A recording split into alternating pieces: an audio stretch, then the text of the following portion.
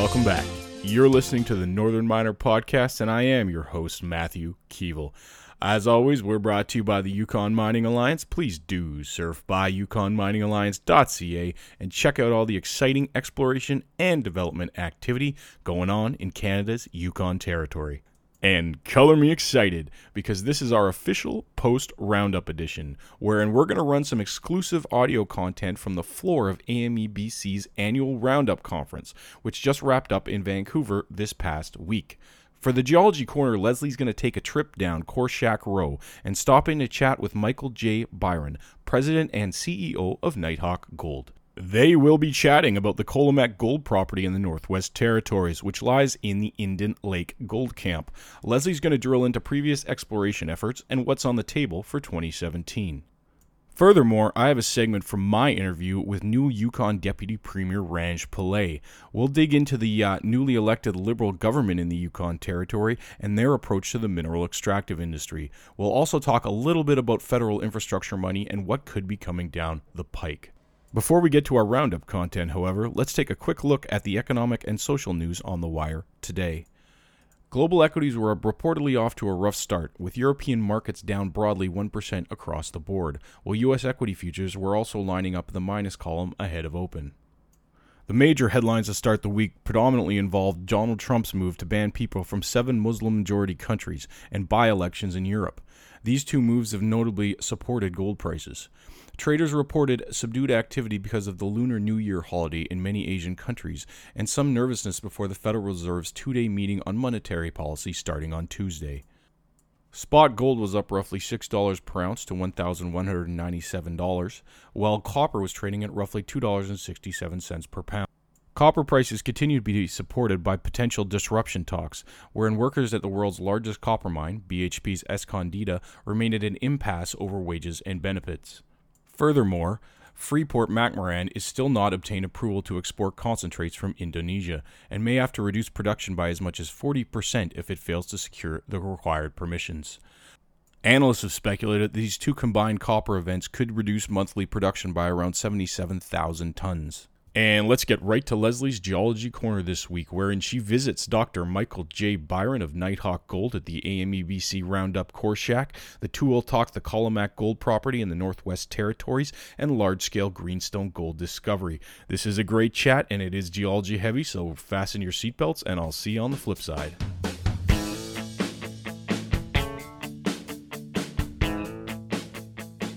We got Michael Byron here. He's President and CEO of the company.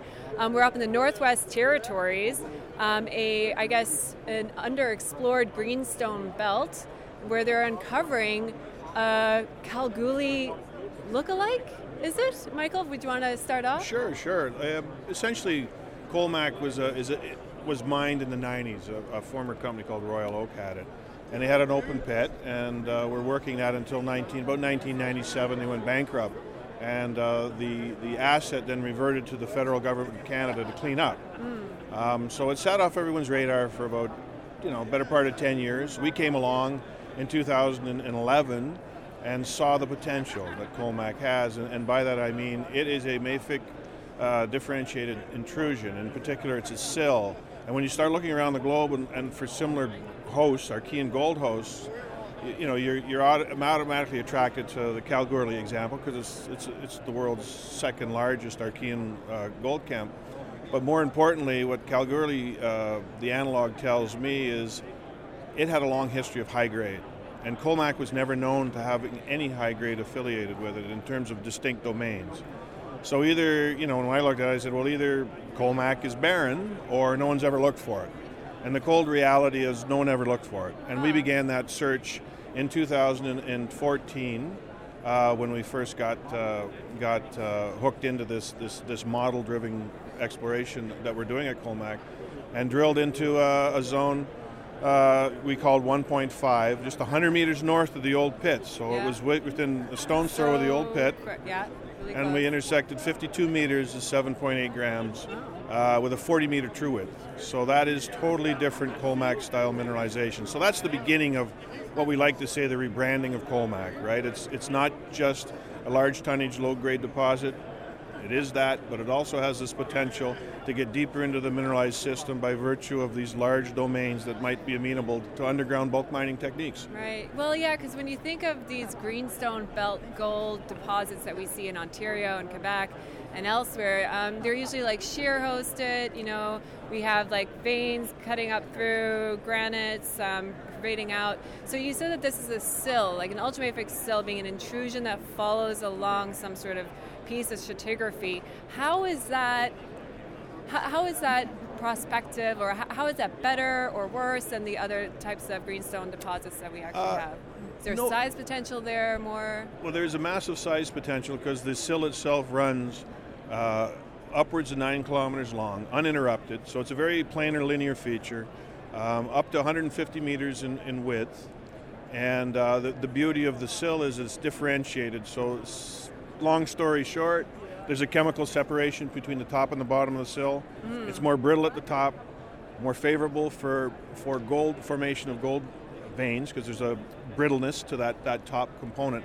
So really that's what that's the opportunity that we're talking about. You've got a competency contrast between the top of the sill and the surrounding rock. The top of the sill is more favorable for the propagation of quartz veins that are carrying the gold. So it's very similar in a sense of what you're looking at in the other classic camps, in that you have that competency contrast theme at play there as well. It's just a different rock type.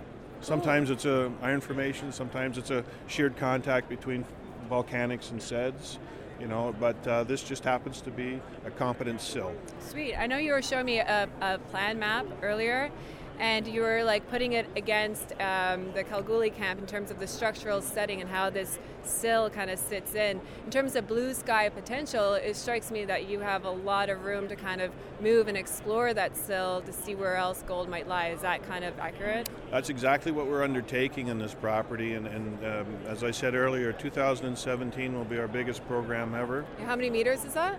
We're going to be doing close to 25,000 meters. So it'll be 22 to 25,000 meters. And we'll be testing more areas that look like Zone 1.5 did before we discovered the high-grade domain that sits in that zone. And so we're pretty excited about that, as well as we're going to test some of the stratigraphy east and south of Colmac, because we think there's opportunities for these sills to repeat in the local stratigraphy, and that's something that we're pretty interested in pursuing. So I guess the theme I want to tell people is, just because there was a mine there doesn't mean it was explored, because we've already demonstrated that. Yeah. But more importantly, if your primary host wasn't explored, then it's not a stretch to say the stratigraphy immediately around the mine wasn't either, and that's part of what we're doing this summer. Yeah, and it's interesting too, I guess, for other explorers in greenstone belts, is to kind of keep an eye out for those sills. They make great hosts. When I was working in a project in WA, we had a gabbro sill that just like sucked up all the gold. So it's kind of interesting to see, get the inspiration out there for other explorers and belts. Exactly. New ideas, new traps. New ideas, yeah. And we're keen to be involved in this project and have the support that we do. Yeah. And we're looking forward to 2017. Cool. Well, thank you so much for joining us. And thanks for joining us as well. And hope you're having a great Roundup 2017.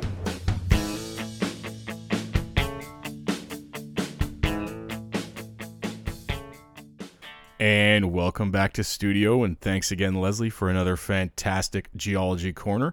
If you're interested in more of that content, please head over to our YouTube channel, where we have a video of Leslie doing the full tour of the core shack, where she also stops by to talk with Marathon Gold about their Valentine Lake gold project. In addition, if you're interested in more awesome content on Nighthawk, please head over to northernminer.com and check out senior staff writer Trish Saywell's article dated January 16th on Kinross's investment in Nighthawk and the Colmac project. Kinross completed a $10.1 million non-brokered private placement in the company, which brings its equity interest to around 9.5%. So this sort of dovetails with that theme we've been talking about, wherein majors are looking for district-scale opportunities that they can invest in via junior explorers. And now let's get right to my interview with new Deputy Premier of the Yukon Territory, Ranj Pillay. It is early days for the Yukon Liberal government, but they've said some interesting things at Roundup about their one government approach to stakeholder relations. We dig into that, as well as what might be coming down the pike in terms of federal infrastructure spending. So we will quickly run this interview, and I'll be back to wrap up. If you want to articulate a little bit more about that strategy and sort of what one government means to administration. So two-part. First of all, over the last number of years, the Yukon government, working with First Nations governments, have tried to come up with an approach to deal with challenges they were having in the regulatory side. Yep. A lot of jurisdictions had already made a move to come up with a mineral development strategy.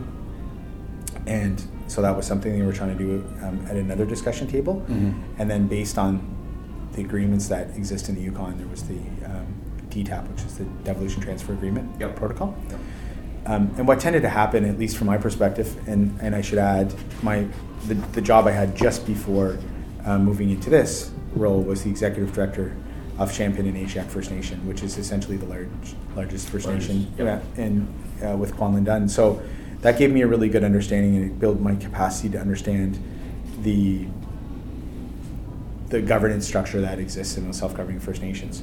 But what I did see on that side of the table was a lot of my staff continuing to go to meetings and not really, I felt, making any progress. And I think that both sides of the table, the Yukon government and the First Nations that were represented, were also not making any headway. So from negotiation experience in other roles and just trying to take a common sense approach, I just felt that we should sit at a table together, and instead of try to figure out 100 things, let's try to figure out 3 or 4 things, and let's try to build on that. And so the approach that I had, I spoke with the First Nations governments and just talked about the idea of co-producing an agenda, because there's things that they want to talk about and there's things that we want to talk about as a government, and try to make it manageable in the conversation and try to figure out what we could get some agreement on early and start to build some trust that way. So that's really what it's about, because the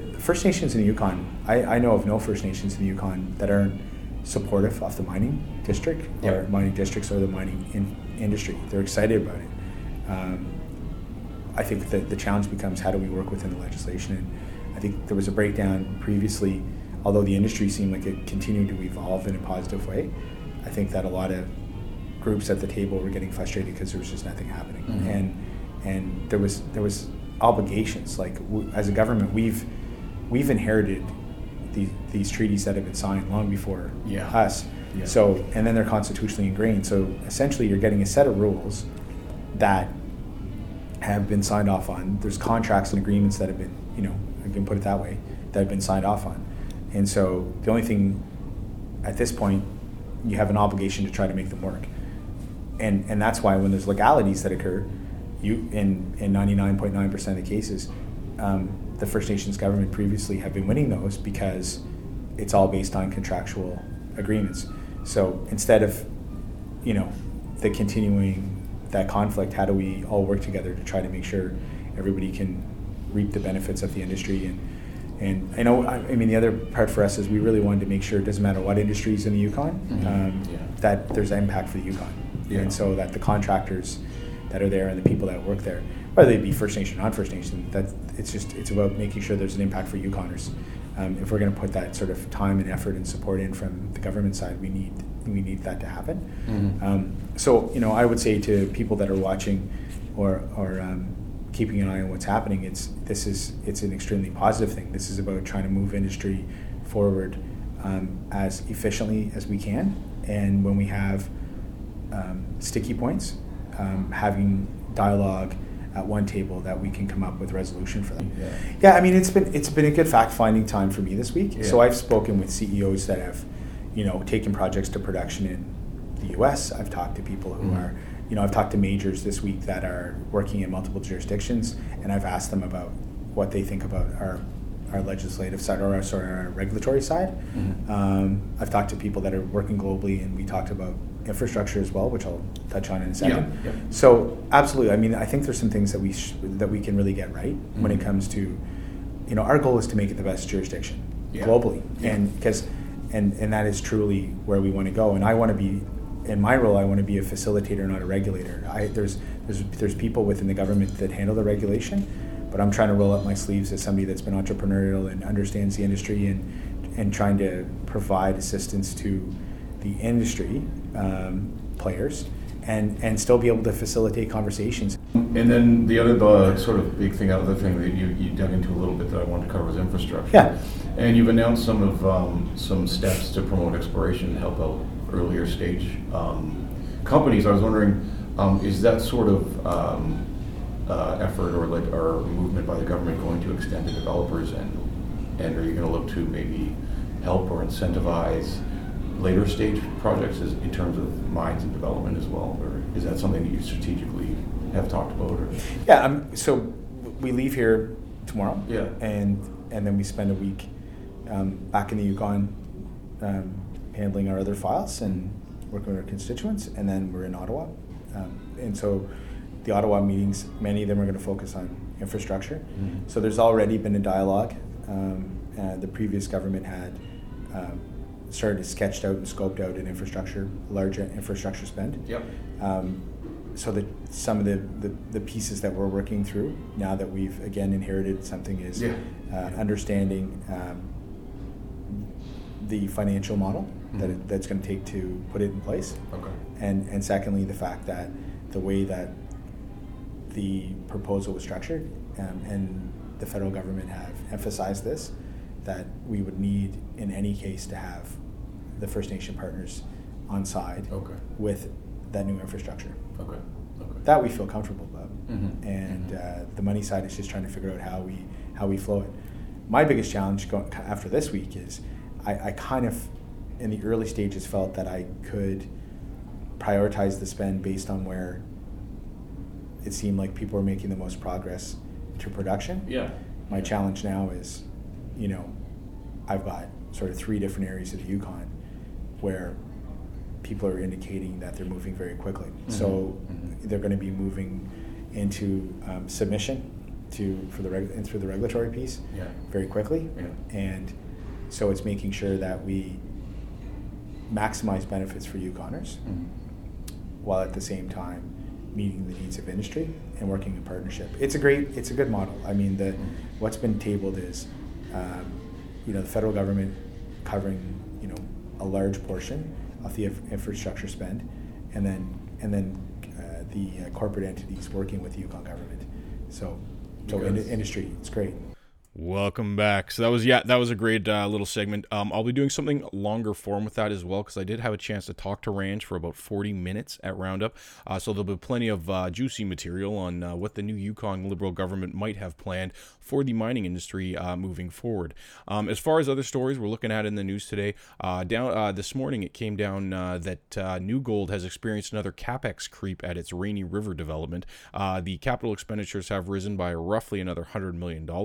The company also announced it would be delaying a production announcement until September, so that marks a 3-month delay on original guidance. So I'll be hopping on New Gold's conference call a little bit later today and seeing what's going on with the Rainy River story.